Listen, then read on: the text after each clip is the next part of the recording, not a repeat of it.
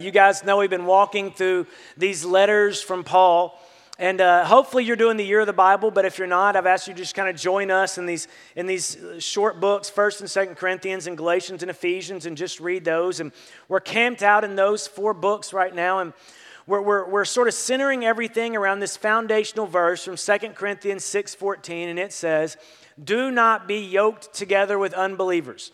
And if you've been here for the last few weeks, you've heard that verse a lot. You're going to hear it a few more times. And what Paul is saying is, Paul is a slave to Christ. The yoke was something an ox wore, and so it's the way they were driven by their master. And so Paul is a slave to Christ alone.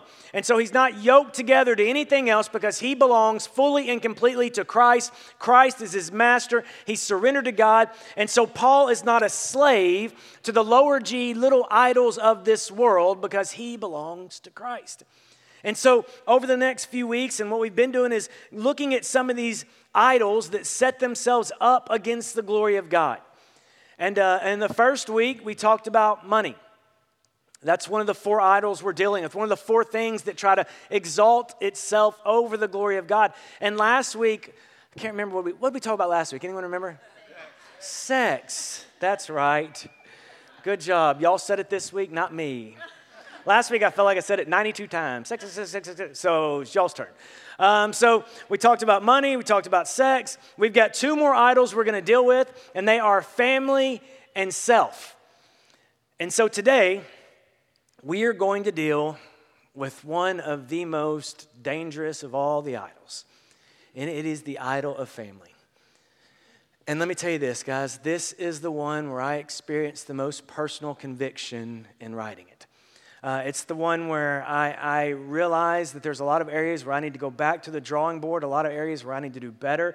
This was the one with all of them, and there was something in all of them, but this was the one where God stopped me in my tracks and said, repent and come back to me.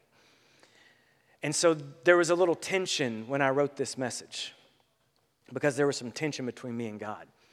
And so there may be a little tension in your heart when you hear this message, and that's okay.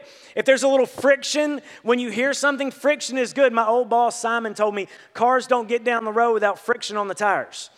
So if there's a little friction in your heart, that's good. It may be God igniting something or convicting something. But if you find today's message like insulting or offensive, maybe it's because we just picked a fight with your God.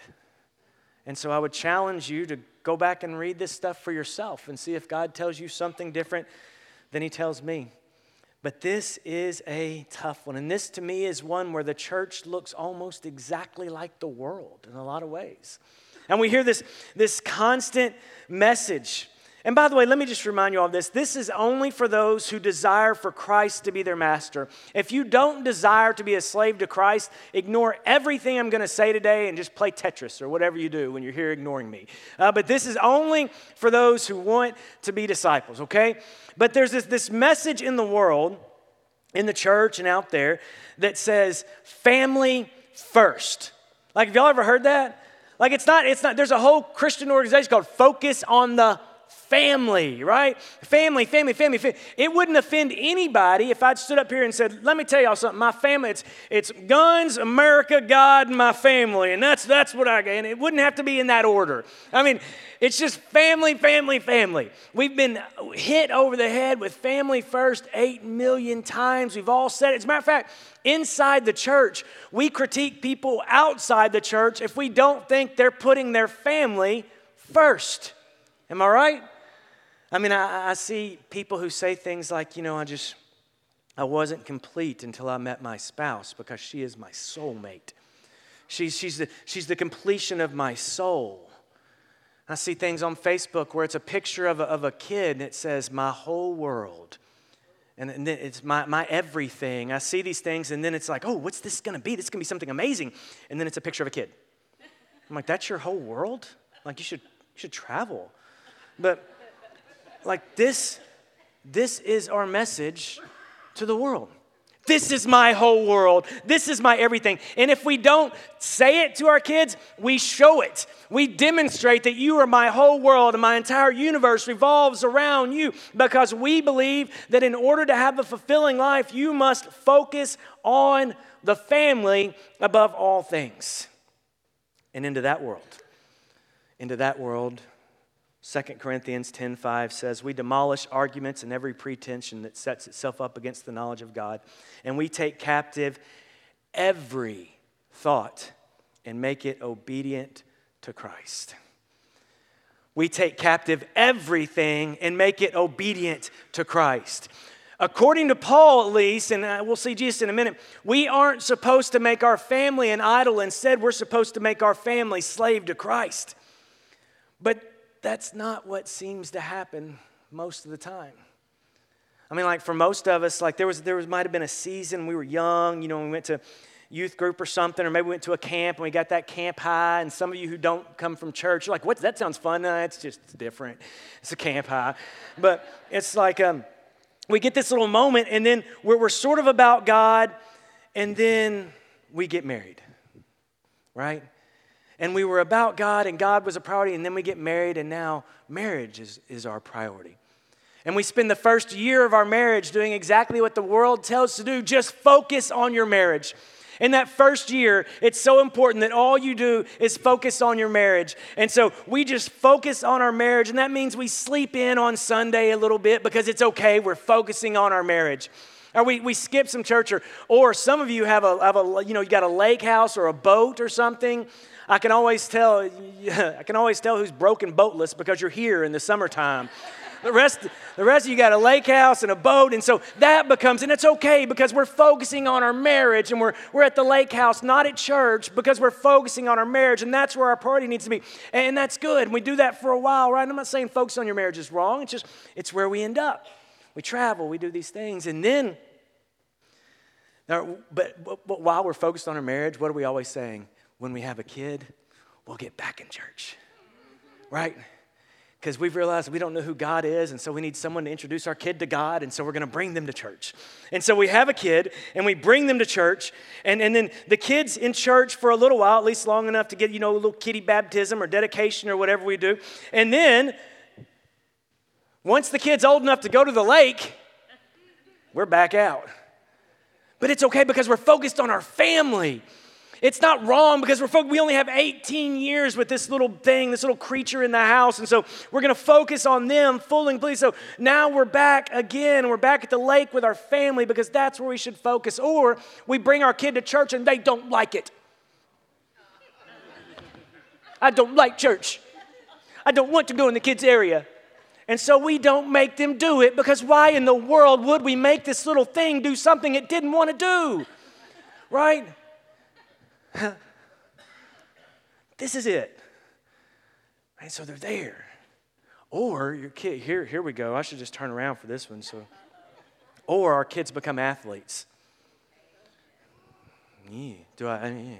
Sunday was important, but I got to teach little Billy about teamwork. That's the top priority, and so I'm going to get him in the game, and I'm going to skip church, even though I'm telling him it's important. I'm telling him God's first, but we're going to spend our Sundays in the tournament because that's where little Billy needs to be because that's so incredibly important, right?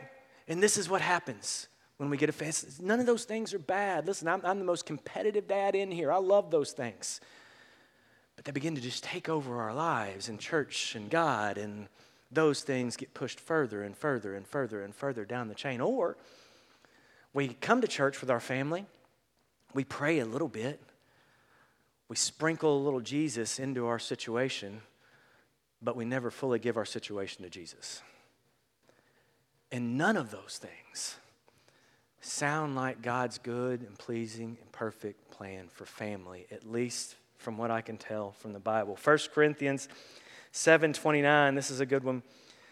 This is Paul talking. He says, "What I mean, brothers and sisters, is that time is short. From now on, those who have wives should act as if they don't." Finally, some good advice. You know what? Let's just call it a day. I'll see y'all next week. For those who have wives, you should live as if you don't. There you go. Oh, no, there's more. It says, those who mourn as if they did not. Those who are happy as if they are not. Those who buy something as if it was not theirs to keep. Those who use the thing of this world as if not engrossed in them. For this world in its present form is passing away. So what Paul's not saying be a cruddy spouse, but I think what Paul would say is for those who have a family, live like you don't. And what he means by that is God should still be your top priority. Like just because you're married doesn't mean, as a matter of fact, in 1 Corinthians 7:17, he clarified, he says, nevertheless, each person should live as a believer in whatever situation God has assigned to them, just as God has called them. If you have kids, live as a believer and make God the top priority. If you're engaged, live as a believer and make God the top priority. If you're married, live as a believer and make God. You have 17 kids, live as a believer and make God the top priority. Whatever situation you find yourself, live as a believer and make God the top priority. Why? Because none of this is forever. This world in its present form is passing away. And we forget this. I said last week, I mentioned that in heaven, we won't be married and you won't have husbands and wives in heaven. And some of you looked angry at me when I said that. Some of you looked relieved. You're like, oh, there is a way out. Right? But I mean, in Matthew and Mark, it says that you're not given to marriage. So something's different in heaven. So marriage is not an eternal thing. You will eternally be my brothers and sisters. That's eternal. But marriage, the purpose of marriage is to prepare yourselves to meet Jesus Christ. That's why you're married. The purpose of marriage is not to have a good marriage. The purpose is to prepare one another to meet Christ. Same thing with kids. The purpose of parenting is not to raise good little athletes. The purpose of parenting is to honor God, to glorify God, to show your kids grace and love and truth in hopes that they one day fall in love with God. Paul says this in 1 Corinthians 7:32. He said, I would like for you to be free from concern. An unmarried man is concerned about the Lord's affairs. How can he please the Lord? But a married man is concerned about the affairs of this world. How can he please his wife? And his interests are divided. An unmarried woman or virgin is concerned about the Lord's affairs. Her aim is to be devoted to the Lord in both body and spirit. But a married woman is concerned about the affairs of this world. How can she please her husband? I'm saying this for your own good, not to restrict you, but that you may live in a right way in undivided devotion to the Lord. The message of this book from cover to cover is that God wants your undivided devotion, that He wants to be the absolute top thing. When He said, have no other gods before me, He was not joking. He really wants to be your top priority, undivided devotion to God. The purpose of marriage is not good marriage. The purpose of parenting is not good kids. There are atheists all around the world with great marriages and great kids, and it won't do them one bit of good when they stand in front of Jesus Christ on Judgment Day. The purpose is to honor God, to prepare each other to meet God. Why do we tell our kids they're our whole world if we're not even of this world? Why do we tell our spouse that you're my everything? Because we've made these things our gods. And we've put them in a position where they can't possibly complete what we've asked them to do. They can't be our everything.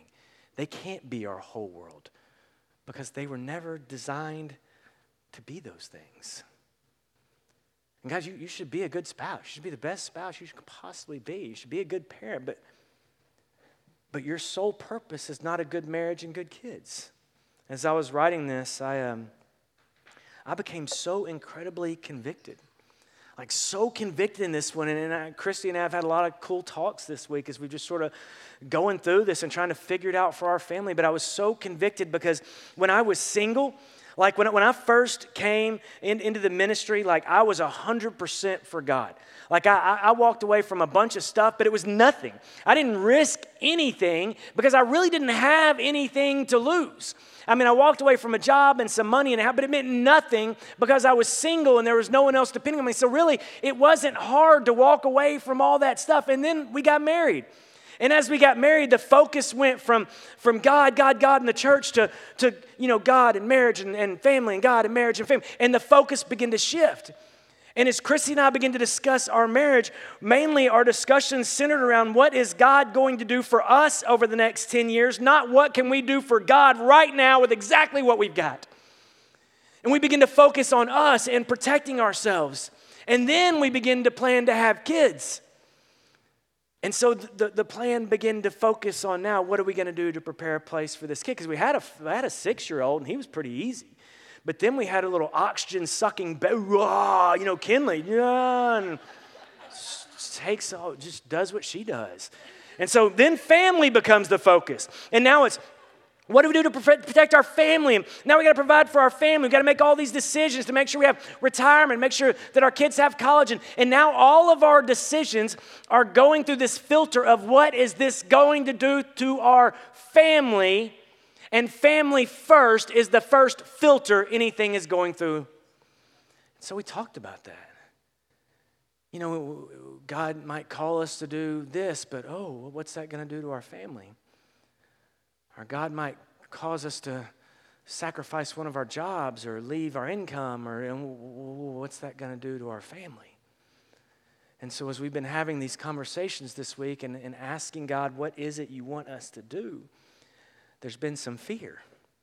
Luke 14:25 says this, large crowds were traveling with Jesus, and turning to them, he said, if anyone comes to me and does not hate father and mother, wife and children, brother and sisters, yes, even their own life, such a person cannot be my disciple. And whoever does not carry their cross and follow me cannot be my disciple. Suppose one of you wants to build a tower. Won't you first sit down and estimate the cost to see if you have enough money to complete it? If you lay the foundation and are not able to finish it, everyone who sees it will ridicule you. They'll say, this person began to build and wasn't able to finish. Or suppose a king is about to go to war against another king. Won't he first sit down and consider whether he's able with 10,000 men to oppose the one with 20,000? If he's not able, he sends a delegation while he's a long way off and asks for peace. In the same way, those of you who do not give up everything cannot be my disciples. And so as we're having this conversation, I'm reading this verse, and my thought is, what if he was serious? Like, what if God really, really means this? And the reason Jesus had drawn this big crowd, and every time Jesus draws a big crowd, he turns to him and he says something shocking. And to tell a Jewish crowd that you must hate your family, and by the way, he doesn't mean hate as in despise. Hate can be used like, I hate kale. That's different than hating a human being or something, right? He says it's about allegiance and loyalty. But when Jesus has this conversation with a Jewish crowd of which family is everything, family is their monetary means of success, family is their identity, family is their legacy, family is everything to them. And Jesus steps into this room and goes after the most sacred cow in the place, family. And you know why he does that? Because he's sifting. There's a big crowd and he's trying to say, all right, who wants to just be in the crowd and who wants to be my disciple? Who wants to be my disciple? And he turns and gives a teaching that says, if you don't put me above everything else, then you cannot be my disciple. You can still be in the crowd, but you can't be my disciple. You got to be willing to put me above everything else. The message of the Bible is not focus on your family. It's focus your family on Jesus Christ. It's not family first. It's focus your family on a mission to go and save the world. And so Christy and I are talking through some tough questions. Why are we married? What are we preparing each other for? What are we doing with our marriage? Why do we have kids? What are we doing with our kids? What are we preparing them for? And as we talk through these things and we begin to sort of share, here's something God's calling. Remember the first phone call you got last week? It was a bit extreme, probably. It was an extreme first idea. But I called her last week and I'm like, what if God is calling you to just quit? By the way, my wife makes twice as much as me. It is what it is. Get your own sugar mama. So I call her and I'm like, what if God is calling you to quit your job and we just foster kids? And she was like, is this Tommy? Hello?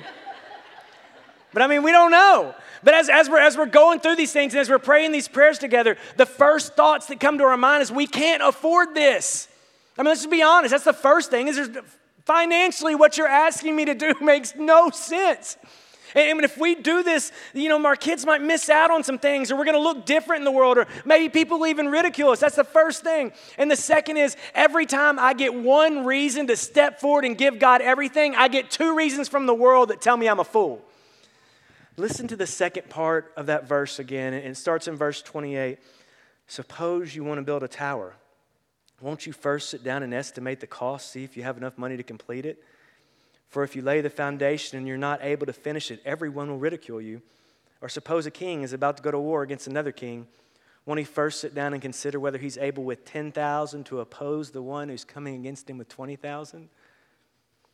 Don't you think Jesus knew what our objections would be? Every time we try to take that step, you feel the pressure of the world saying, you are a fool. That makes no sense.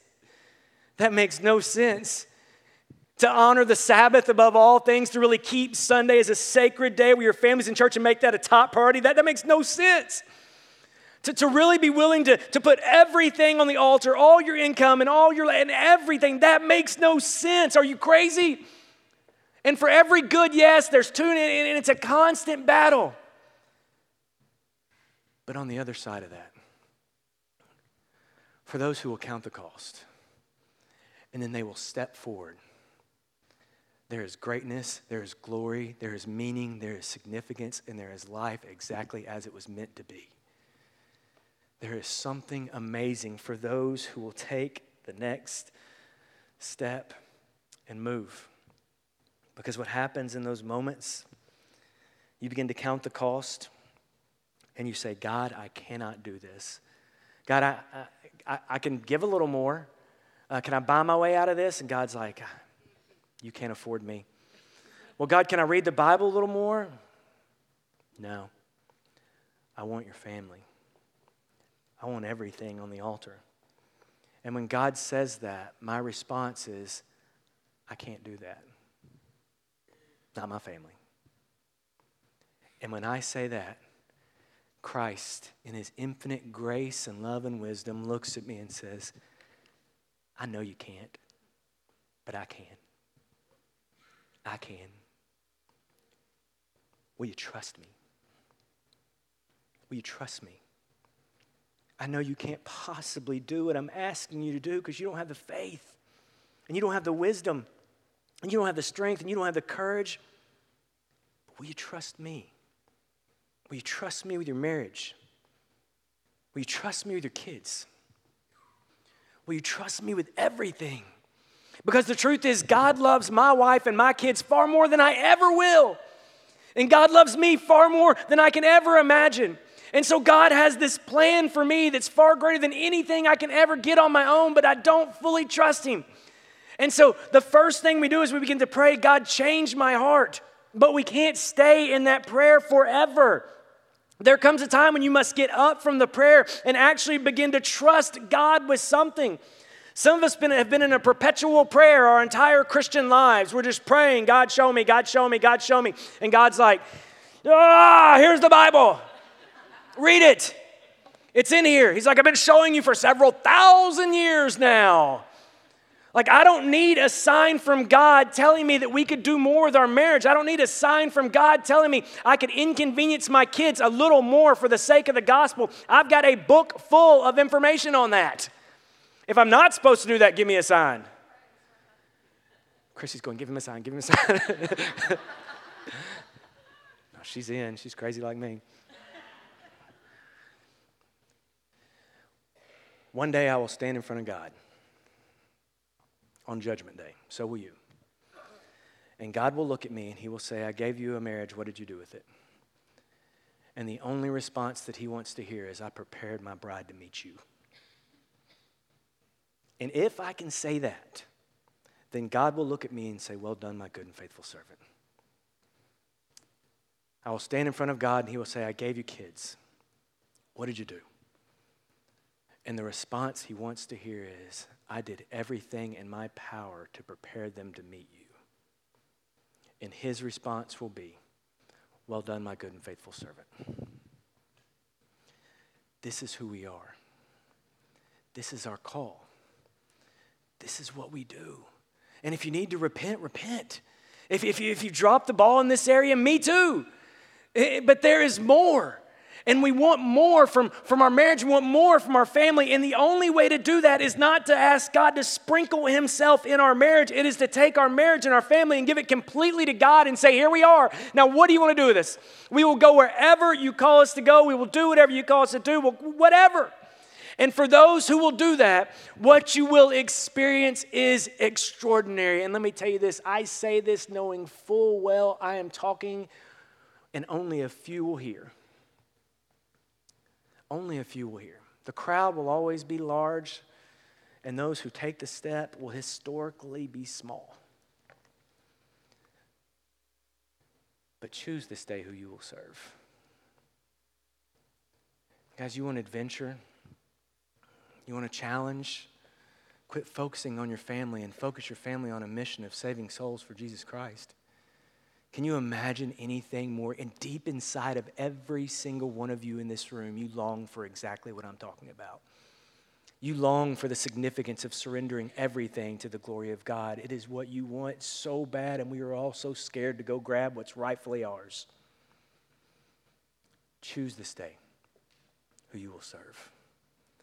There can be only one. Your God cannot be your family. But glory awaits those who will surrender their family to their God. Amen.